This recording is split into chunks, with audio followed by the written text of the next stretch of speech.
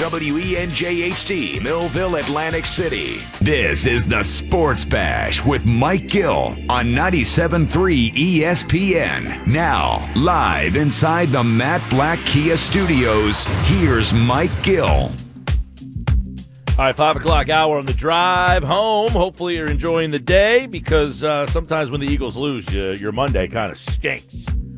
Kind of feels like that today. The Monday doesn't feel so good when the Birds lose. Bacharach has the only neurorecovery robots in South Jersey. Know your rights to access the most advanced rehab today. Bacharach.org for more information.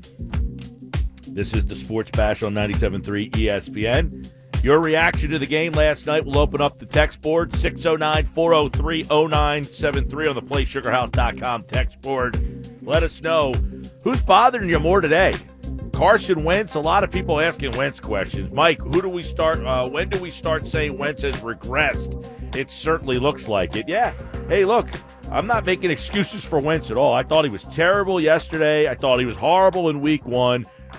Got to start asking those questions. And we brought up the thing with Andrew DeCecco about the injury problems he's had in the past, and you wonder if a lot of those injuries have caught up to him a little bit. And, you know, is he a little gun-shy? Is he a little tepid because of that?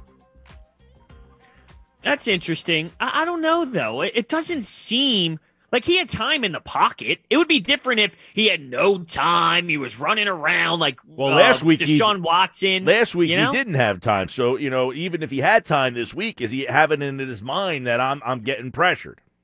But don't you think after the first quarter or so, when you realize that you do have the time, that would set in? Like, I get against Washington, at some point you're like, damn, I can't do anything. But after the first quarter, let's say, is over against the Rams, you have a good understanding that, hey, this offensive line has a groove, so I have some time to do stuff. Well, and that's, again, like yesterday, I liked the way that they were more balanced yesterday for the most part. They had 20 runs with Sanders, 26 runs overall, 43 passes, but I think a lot of that came, you know, sometimes the run-pass gets muddled a little bit because if you're winning, you run the ball more to run clock. If you're losing, you're going to throw the ball more. He was actually running the ball when they were down.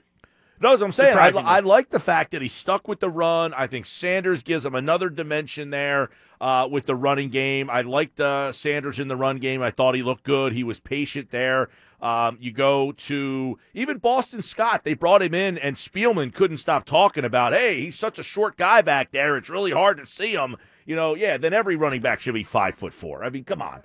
You know, they made it like this guy was the second coming of Barry Sanders. But I get it. All right, Scott played a nice role. I like the way that they used Scott yesterday. They used him for 4 carries, had him 3 times out of the backfield. I thought that one of the things that I will agree on in terms of the play design is last week they had Goddard, I thought, in much better position. I like the way they used the tight ends last week, way better than this week. But I think that was just by the way, the Rams play defense too, and they have a game plan. And their game plan was essentially, do not let the Eagles receivers, they were like, we'll give you everything you want in front. The problem I have with that is they're giving you this in front, and I thought they could. This is one of the things that really bothers me with the way they sometimes use their receivers is I want to see the guys like Jackson and Rieger, the guys who have speed, be the guys who catch the ball underneath, and then let them make guys miss, let them use the open field to make moves. I don't want to see Zach Ertz catches the ball. Okay, I'm giving Ertz the catch. He catches it, and the second Ertz gets hit, he goes right down.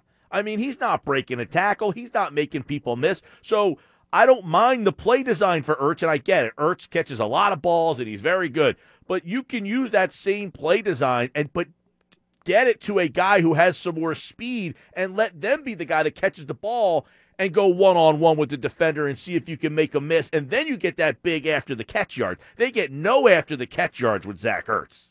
No, I like that you brought that up. That's the type of stuff that I am talking about where I think Doug Peterson, like, it's almost like I'm giving Doug Peterson a lot of credit. I think he is so smart that it's crazy to me that he doesn't think of that play. Like, I look at Doug Peterson as a very smart NFL head coach. So for us to say, why don't you allow Deshaun Jackson or Rager to maybe get that ball underneath and let him run like you did with Nelson Aguilar? I think that's where my frustration comes out the most, because I look at Doug Peterson as someone who should know to do that. Like, he is a smart man. So you're right. That is a play that I think can be utilized and can help win football games with this offense. Yeah, I'm looking forward to. And by the way, it's odd to say this, but one of the things I was thinking about yesterday is, man, aren't they missing Alshon Jeffrey right now? That's not weird that you thought that at all, because he is an actual version of J.J. Arcega-Whiteside. That's a version of him that you can actually use, and you need that type of player. So I think that's reasonable to think about him. Well, and another thing that you're missing in this game, if you're Eagles watching this game, is the wide receivers. And I know this doesn't get talked about a lot because it's not the sexy thing, but the wide receivers don't block a lick down the field. So even when you get these little bubble screens or these underneaths, the play, even like Miles Sanders on the run, there's a chance for bigger runs, but the receivers are not holding their blocks down the field, and it's cutting some of these runs. Some of these runs could be bigger runs if the receivers do a better job of blocking down the field. Arcega-Whiteside, who's out there to block, I don't think he does a very good job of that either. Rieger doesn't do a good job of it right now. Jackson, we know, not great at it either. There was actually a play with Rieger where they got in the ball early. I don't remember if it was a screen or if it was just a short pass, but he cut the wrong way. He should have went to the outside and would have been able to gain more yards, but he cut the wrong way, cut inside, and went more into traffic. So those are the type of stuff that when you're learning and you're getting more game experience for Rieger, that you'll learn to go to the outside more to pick up some yards. Yeah, and Spielman actually mentioned that. Like, hey, as he gets more experience, he'll figure that out a little bit. Look, he played 85% of the snaps. It was the highest of all the receivers yesterday, so it's good that they have him out in the field and they view him to be a part of the offense, but I like to see Rieger be used a little bit differently. Look, I'm not saying Doug was perfect yesterday and he couldn't have done a better job, but again, I think there were plays that were there to be made and were not made. And I'm not talking about like, you missed this guy. I'm just talking about plays that he threw the ball to the guy, and if he just makes a good throw and the catch is made, the game's so different. Those are plays where I'm just like, it's hard for me to criticize the play call when the guy's open and you're just not delivering him the pass. I don't know the result of that play. Like the play to J.J. Arcega-Whiteside that everybody's kind of ripping him about. I mean, why are you throwing it to J.J.? If he makes the throw, J.J. was open. It was just I want to say a 4-letter word, but it was a terrible throw. It was a bleak throw. That's what it was. Throw was behind, and that's why he gets picked off. I mean, it's a play where the guy's open. They schemed him open because you know what it was, bros? I don't think they thought J.J. Arcega-Whiteside's running that route. You know what I'm saying? Like, he's saying, okay, here's a chance to take a shot where they don't think you're going to run that route, and we're going to try to take it. You got to deliver him the football there. That's fair. And look, I don't want to make it seem like, I'm not giving Carson Wentz an excuse. I am extremely more pissed off with Carson Wentz than I am Doug Peterson. I can't let Doug P, as the head football coach, the offensive coordinator, may I add, off the hook for, this is more than just this game. I guess when I look at this and my frustrations boiling out of me, I feel I'm underwhelmed with Doug Peterson since that 2017 run. I haven't seen an offense click on all cylinders. And when I see the opposing side, I just see an offense that has structure and flow and an identity. Well, and I don't know if this offense really has an identity. It's just, hey, let's just. It's funny though. It's funny though because it's the Rams and everyone's like, McVay, this boy genius and everything, and then he gets mocked as like, hey, if you shook hands with Sean McVay, you got a head coaching job in this league. And look, the Rams did not make the playoffs last year. They got shut down. It's more than just. I think it's just the way this league is going, though. We talk about how you enjoyed the Hurts pick because, well, let's look at the Saints and let's look what they do and let's look at some of the ways these quarterbacks are utilized. They're more mobile. That just opens up the playbook. All these mobile quarterbacks, like Jared Goff working in this scheme, I think the reason why this scheme is even being ran is because it's 2020, and I think that you can still utilize Carson Wentz without being a Kyler Murray type, and it can work because if that's just like the style of 2020 football. You know what's interesting, though, about like this conversation, and you look at the Rams and what they did yesterday, yeah, they had some movement, they did a lot of things, but, for the most part, the plays that really hurt the Eagles were just simple seams where they had the tight end matched up with the guy they wanted. I mean, that's just an old school play where, hey, let's just run the tight end, seam them down the field. Well, I think what they did, too, was they established the run so much that the play action worked, and then they added some misdirection in there, and a lot of like they ran a lot of misdirection, but they ran, and that is important because but they this ran the defense misdirection. was confused. Yeah, well, they ran the misdirection a lot because they understood that the Eagles linebackers are not good and that they could really get them going one way because they're not good. I mean, that's what I talked about with DeCecco when I said I think they game planned and said these Eagles linebackers overcommit on everything. Let's just go misdirection, get them going one way, and we're going to have guys running the tight end really wide open all the time because those linebackers are going to commit to, their keys in the backfield. And I thought they did a great job. And then the one play that kept killing them is they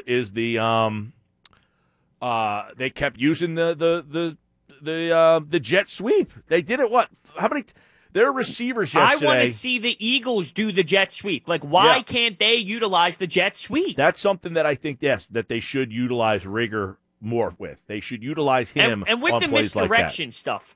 Like the 49ers did it, the Rams are doing it. Regardless of who the opponent is, those teams utilize that, and it's forcing the defense to make the play. You need to force them to make the right play.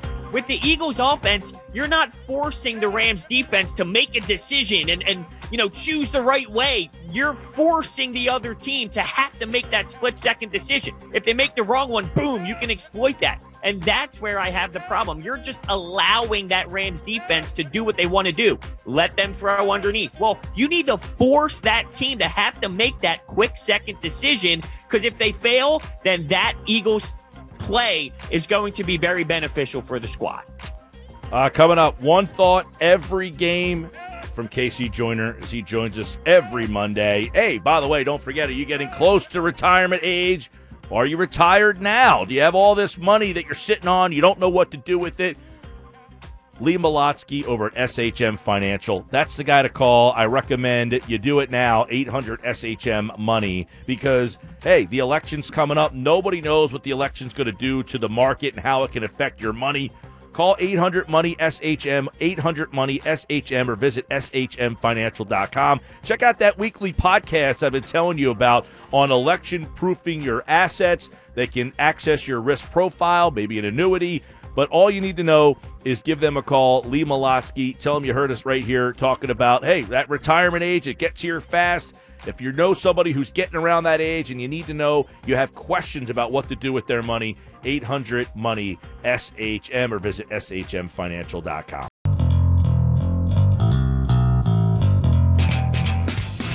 Sports Bash is live. It's brought to you by Matt Blatt Kia. They want to get you approved today. Visit them on the Black Horse Pike in Egg Harbor Township. Casey Joyner, what happened in that game yesterday?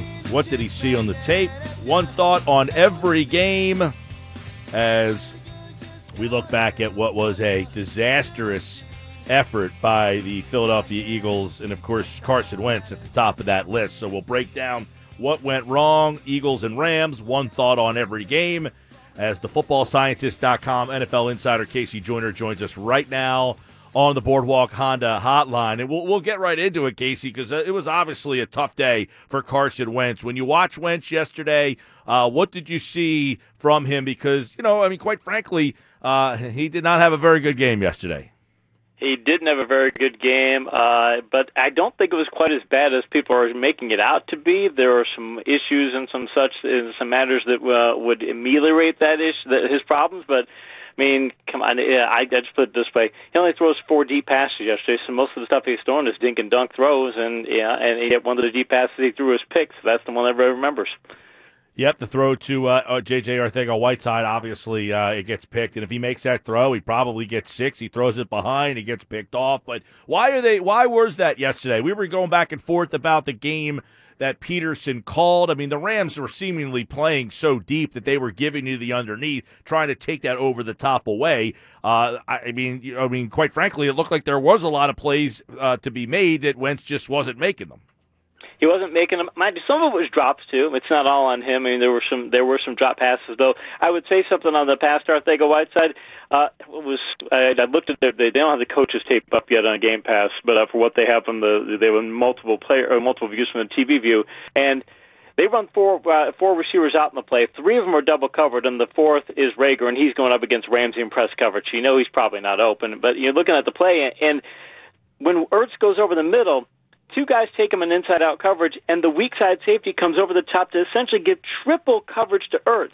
And that means Arcega-Whiteside was open, but Wentz didn't point his foot properly. It was bad mechanics. He pointed his foot towards the left instead of pointing it down the middle, and he threw the ball behind him. But his read would have been, I've got single coverage here because they triple covered Ertz, and I should be able to hit this. But if he takes his time and takes an extra half second to make the throw, he probably makes it. But he got rushed, and I think he just feels right now that his timing is such that he needs to rush these passes, even though there was nobody within 5 yards of him. Yeah, I know Wentz is getting a lot of heat today. It's his 5th year, and, Doug Peterson was asked whether or not they are seeing his production regress a little bit. Are you seeing a guy who is regressing? Are you seeing a guy that looks like he's taking some steps back? I see a guy who, look at yesterday, like let's just take Roethlisberger and the Steelers.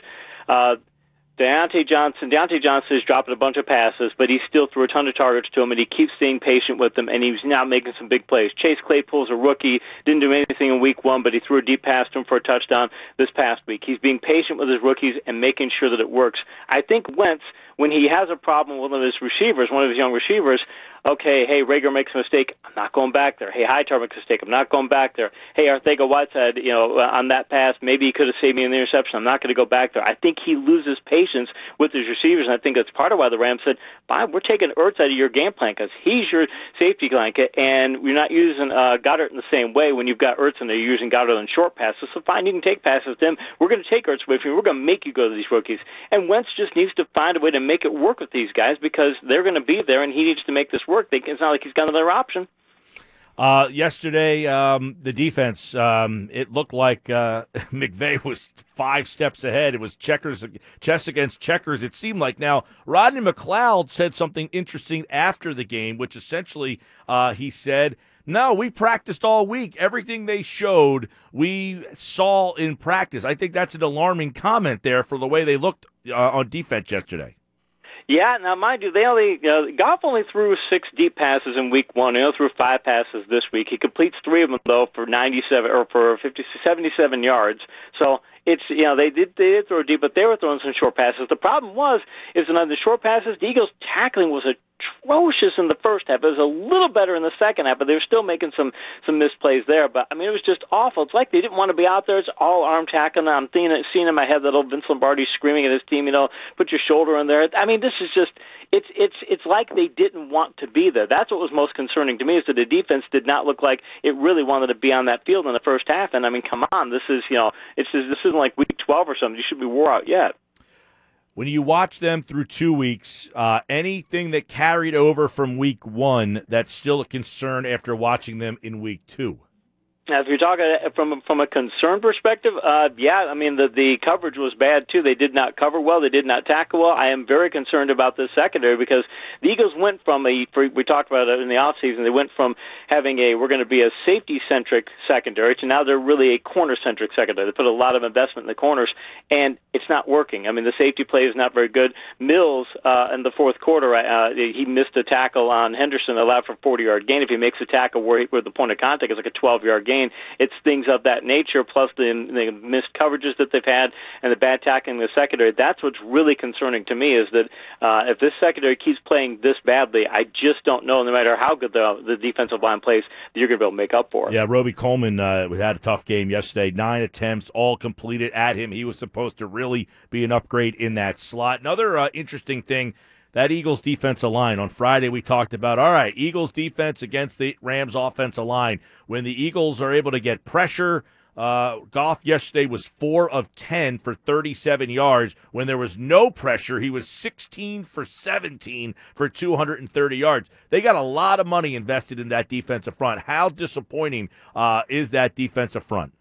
Very disappointing, and I'll even flip over to the running game from that perspective, that they did a lot of, with that defensive line, and they usually do a lot of one-gap, let's get up the field and pressure the offense, they were doing a lot of two-gapping, and it was surprising to me, like, you didn't bring these guys in here to do two gaps, and whether the Rams are doing things that they had to adjust to and such, they still weren't able to get those defensive linemen in one-on-one situations in the running game, and it was leaving the linebackers and defensive backs to have to make the plays, and they weren't doing it. I'm looking at it going, this does not look like the Eagles' defense. Now later on, they were able to make adjustments and start doing more one gap in the running game, but it's something that you've got this sort of talent in there, and you've made these kinds of investments. You shouldn't be. This is not something you should be two gapping with, and it's not something you should be. You should be disrupting the plays more than you are, because you've not set up your defense to have your back seven take care of the running game. The front four is supposed to be really taking care of it, and they didn't do it on defense. Well, it looked like the Rams really took advantage of that linebacking core. They did, and especially on that one pass to Higbee. What Dr. Z used to call that a sucker boot play, where you fake like you're going to run to the right, and then the tight end drags on underneath, and then runs a wheel route and such. I mean, Gary just totally bit on that play. I mean, you've got to know that's coming. My son's even watching the game going, all they're doing is all this stuff off a bootleg. It's pretty simple stuff. I'm like, yeah, well, it's McVay. He disguises a lot of this, but you've got to be expecting that. It's something that you just know they're going to run one or two times a game, and you have to be able to stop it and to be caught that much out of perspective. Again, they know it's there, but they just didn't play it right. And if you can't execute it, doesn't matter how well you practice. Yeah, it's a great job of realizing how weak the Eagles are at that linebacker spot, overcommitting, and they really took advantage of them there. Let me ask you, how much do you think this Eagles defense is missing a guy like Malcolm Jenkins? I think I'm missing a lot. I think that, again, Mills is just not the same player. You can't put him in the box the same way. I think McLeod and Mills, when you're looking at the two, it's like those guys, just neither of them can impact the box in the same way. And I think that was a lot of what the Eagles could do over the years, is take the safeties and bring them up in the box. And I understand why they went in the quarter with it. We need to invest heavily in corners, because you look at Dallas and you go, all right, well, they've got Cooper, they've got Gallup, and they've got Lamb now, and you have to have people who can cover them. So I get it, but you just can't stop the run the same way if you don't have the safeties who can come up to stop the run. I just don't think. And when I saw the missed tackle by Mills, it was just, I don't think he wanted the contact. In fact, that's a lot of what I got out of the Eagles' defense. They just didn't want the contact. And if you get a defense that doesn't want contact, you're going to have a long year. All right, Casey Joyner, footballscientist.com. It's time for one thought on every game that we saw in week number 1. But first, let's get your take on tonight's game.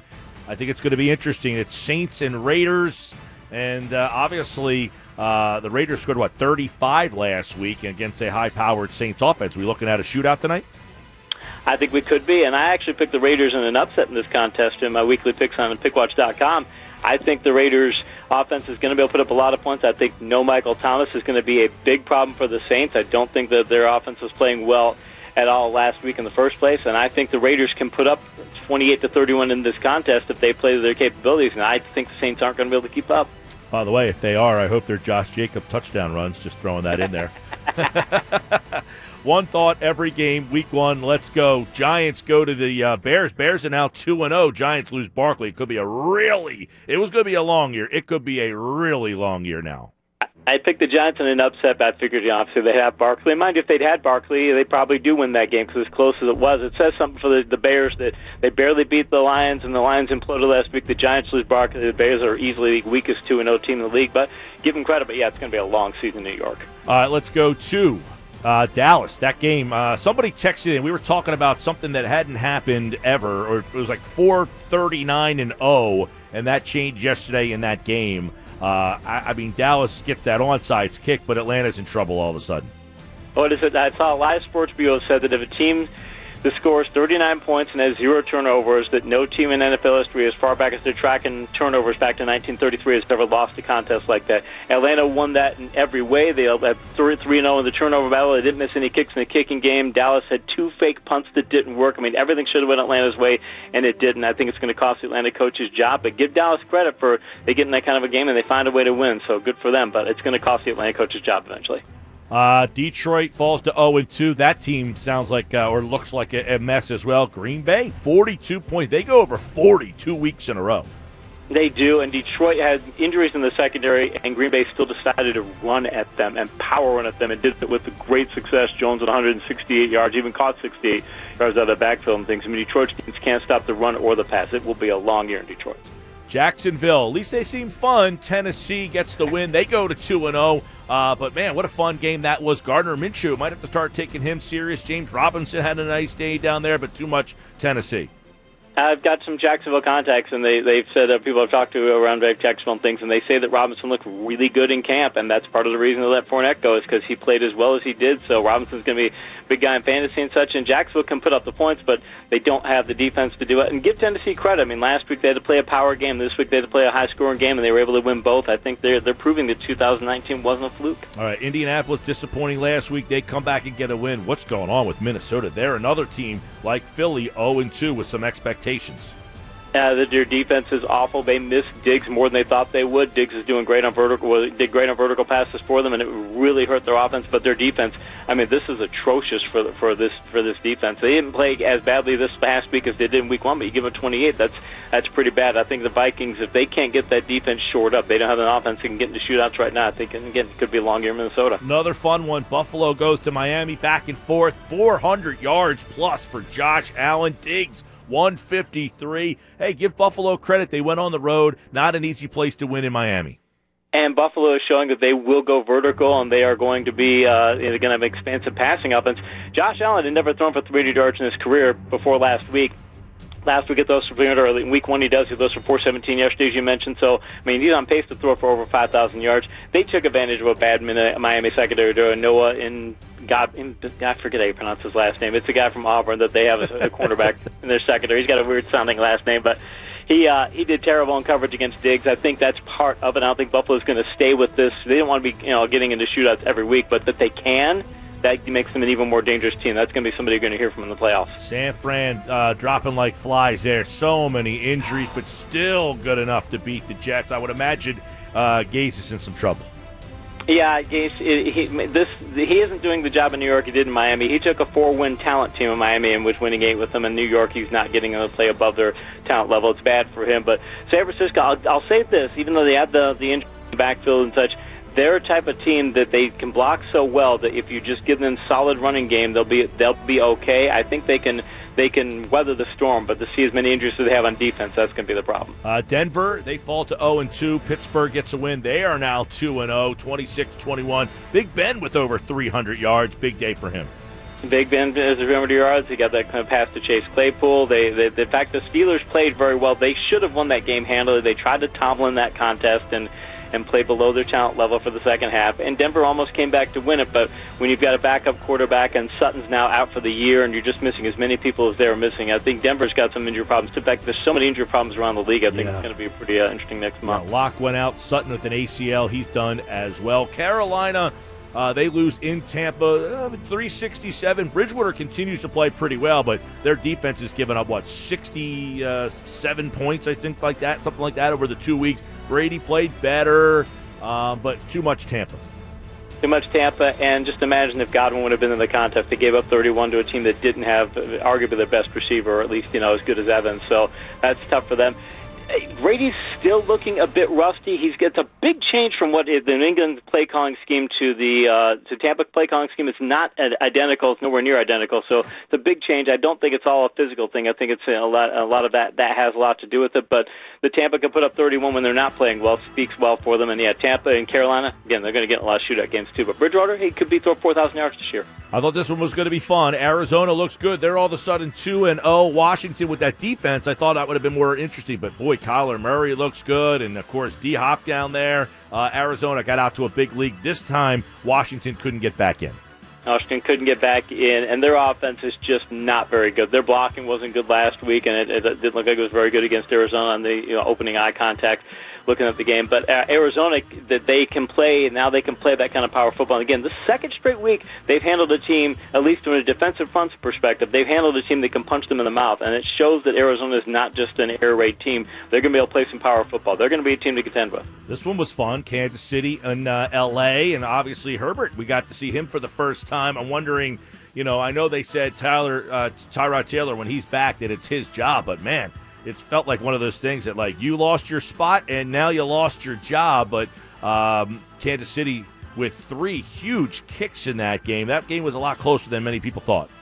It was. Kansas City, their offense didn't play nearly as well. And the Chargers have a very good defense. And, again, their coach is a very good can put together some very good defensive game plans. I'm with you on Herbert. Why are you talking about bringing Tyrod Taylor back in? I understand what Tyrod Taylor's skill set is, but as good as Herbert looked yesterday, why aren't you trying to get this guy in there in front of your game plan around? But I think the Chargers realize we have to win today. I don't think their coaching staff would get another year if they put Herbert in this. So they can't deal with the rookie pains. But as an organization, they need to put him in there. Baltimore, Houston, too much Baltimore. Jackson, great game again. I mean, obviously, Houston looks like they're missing DeAndre Hopkins. They are. Their offense is not the same. Their defense is nowhere near what it was. Baltimore, they played a power running game, and they can throw vertical. They can do. There's not a thing that team can't do. They're the most complete team in the league right now. And in Houston, I mean, what a terrible beginning of the season. You have to play Kansas City on the road, and then you got to play Baltimore. You're playing the two best teams in the league, arguably. So they're 0-2. But if I'm Houston, I'm not panicking just yet because there aren't many teams that are going to win even one out of the last two games they played. And then last night, a lot of fun. It was New England and Seattle. Back and forth they go. Comes down to the final play. You knew a play was coming, and Cam Newton gets taken down right at the 1-yard line. Newton goes for almost 400. Huge game for Russell Wilson. That game was a lot of fun. It was. And, hey, those sorts of plays near the goal line, his history of them is fantastic, but they just lost the point of attack battle there. But the Russell Wilson threw for 5 touchdown passes, and Stephon Gilmore struggled like he did. I think it's a bit of a concern for New England that their defense is not what it was the past couple of years. And if that's the case, I don't think they've got an offense to keep up in these kind of contests.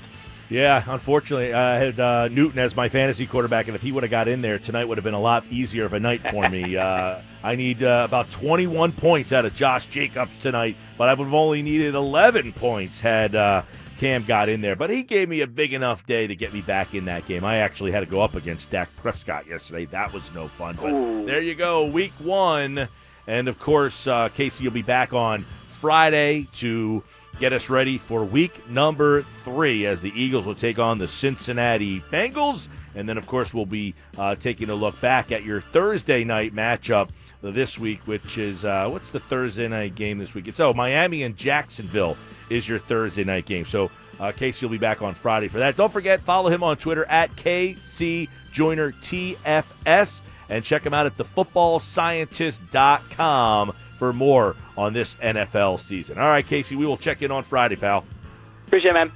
All right, he, like all guests, appeared via the Boardwalk Honda Hotline, brought to you by Recovery Centers of America with drug and alcohol addiction treatment centers located in Mays Landing, New Jersey, and Devon, PA. One thought, every game from the Football Scientist. Real quick, I want to change some quick gears here and go over to some baseball because it's the final week of the season, by the way. Phillies in action. Bryce Harper's in the lineup. But, hey, final week, and the Phillies are currently in the playoff mix. Shouldn't we be excited and ready to go here? Absolutely. I think you're just down in the dumps because of the Eagles losing the game. But, yeah, I think as the week goes on, it's hard on Sunday to sit there and watch the Phillies when everything's going on, don't you think? I know, but, I feel like tonight I'm going to be into the Monday Night Football game, so the Phils game is probably going to be secondary for me.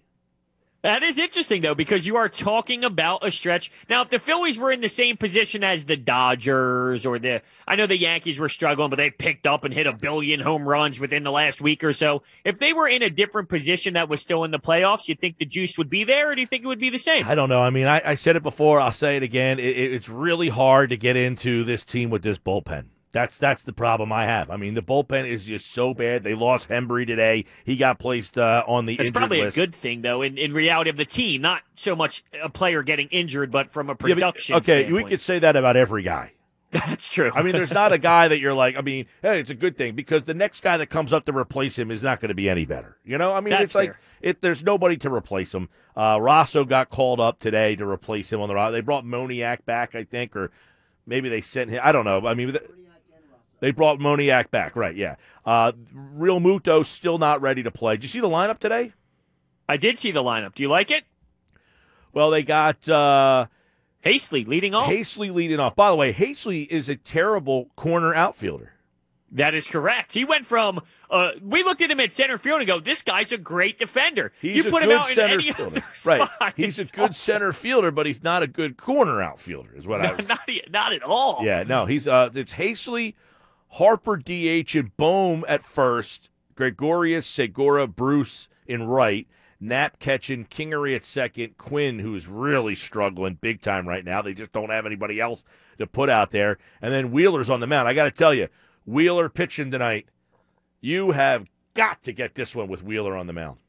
I can't wait for tomorrow's show if he goes 7 2/3 and yanked with 97 pitches. Unacceptable. Just to give you the playoff updates right now, if the playoffs were to start today, the Phillies would be in. So you're in the final week of the season. No, look, the Phillies haven't made the playoffs since 2011. So, I mean, I guess I'm a little juiced about the possibility of some playoff baseball for the first time in a while. But again, I mean, so the wild card race looks like this, though. The Phillies are the top team in the wild card race with Cincinnati a half a game behind you. Here's the rub. Milwaukee, Cincinnati, and San Francisco are all 500 on the nose, and the Phillies are one game over 500. So they got to still win some ball games this week. They got Washington, and then who do they close the season out with? It's a good question. I don't know who's after that. Is it Toronto? No, I don't think so. I'll look it up right now. They just played Toronto. It's Tampa Bay. I thought it was an American League team. Okay, so It's Tampa Bay. So you got Nationals for 4, and Tampa, who's maybe the best team in baseball, with 3 games left. I mean, this is not going to be a gimme. Absolutely not. But if I did see it correctly, they do miss out on Scherzer and Corbin in this Washington series. I did see that, yes. But here, by the way, isn't it amazing that Washington has the same record that they had last year, 19-31, and then they went on that rip. They went and ripped all those, and won the World Series. They have the same exact record that they did after 50 whatever game. That's actually crazy to think about, considering when the season started, 60 games. Oh, look at the Nationals. Look what they did. And the fact that they're in the same spot, and you think to yourself, if this was 162, would they be able to do that again? Okay, and this is where I have a hard time with this season. Miami's going to make the playoffs. That team's not a playoff team. San Diego, you know what? In this 60-game stretch, they've been beating up on teams. Like, they've had the chance to fall apart, and they just keep winning games. They're 28-25. They're hanging around 500. I think that they would probably at some point kind of fall apart. They might not be a 50-win team or 58-win team. San Diego's made the playoffs for the first time in a long. They clinched yesterday. So the Padres are back in. You go up to the American League. Tampa clinched. The Yankees have clinched. White Sox have clinched. Minnesota has clinched. Oakland has clinched. Now, the wild cards in the AL, the Astros look like they're going to get in. They're probably going to be – by the way, the Astros and the Phillies have the same record. Yeah, the Astros have been struggling compared to what they, put together over the last couple of seasons. You talk about being juiced up for the playoffs, though. I think that there's one guy I'm really excited for, and that's Aaron Nola. I want to see Aaron Nola get that first playoff nod and go out there and compete. Now, you brought up an interesting question. Would they go with Wheeler? Would they go with Nola as the guy, the number one guy? Well, it might matter. It might matter how this sets up, like the week goes here. Right. Who you play, what they're good at, you know what I mean? It'll all see. No, I don't know about that. Numbers. I don't know about who you play and what they're good at as much as I'm talking about the pitching rotation. So right now, Nola is scheduled to pitch on the last day of the season. And Wheeler, so that's huge. Wheeler is scheduled to pitch on the Saturday. And Nola, so there's a good possibility that if you make the playoffs, neither one of those guys is going to be able to pitch in the playoff Well, let me ask game. you a question. Would you sacrifice Nola pitching game 1 for a different seeding on who you're going to play? Because if you say you're in the postseason, but if you win, you play an X team. If you win, you play a Y team. Would you sacrifice knowing you're in the postseason who you're going to play just to make sure Nola can pitch? Well, if you've already clinched, you're not going to see Nola pitch. Right. There's no way. If you already clinch a spot, you're not using Nola or Wheeler. But what if the difference is, playing a team that you like matchup-wise? No, you're not going to win the final or take a chance to win the final regular season game to get matched up with somebody else and then not have Nola to be available to pitch for the – I would like to think you are correct with that When statement. does the playoffs – the final game is on the 27th. That's this Sunday coming up. So when is when do the baseball, because September 29th. so there's one day off after the regular season, and then the playoffs begin right away. So Monday you're off, Tuesday you're right back at it. So there's a possibility that Wheeler and Nola aren't even available to pitch in that series. You can't do that. You can't allow for that to happen, but you got to get in at the same time. Right. I mean, what your options are what? I mean, you got Wheeler pitching tonight, you got Nola pitching tomorrow. Then you have an off day. Then Eflin, Velasquez, Wheeler, Nola, and that's the season right there. This is going to shape up very, very weirdly, and it's going to be very interesting to keep our eyes on how they do this. Think about that. What are you going to throw? You're going to throw Medina? I mean, Vince Velasquez? You can't throw that in the first playoff game. You just can't. No, you're at a spot right now where if the Phillies make the playoffs, and let's say it goes down to the final weekend of the year, if you make the playoffs, you're looking at the possibility of Eflin Velasquez pitching games 1 and games 2. There's no way they allow Velasquez to pitch. There's just no way they can do that. What else are you going to do? I mean, unless you're going to go with Wheeler on short rest. I would think that they would go down that road over Vince Velasquez. Possible, but that's still, you would be going with Wheeler on short rest in game 2. So you might already be down in that series 1-0. Whew, this is why you got to take care of business earlier in the season so you're not in this predicament. Yes, exactly. This is why you can't go out down to the final day and have, let's just say it comes down to the final day and you need Nola to pitch on that day. That means Nola essentially would not be available to pitch in the playoff round. It's a best That of would three, be the right? worst case scenario for me because that's the guy I'm really amped up to see them. That's like the number one reason why I want to see them do this is so I can watch Nola get that, postseason vibe. It's let's see. So the wild card, game 1, game 2. It's a 3-game series, right? They got rid of that 1-game thing, right? So it's a 3-game every series. team is playing a 3-game series. Correct, right. So it's a 3-game series. There's a good possibility that Nola would not be available to pitch in any of the 3. If they go down to the final day and they need him to pitch on the final day, you probably would not see him pitch in that first round. Sports Bash 5 is coming up.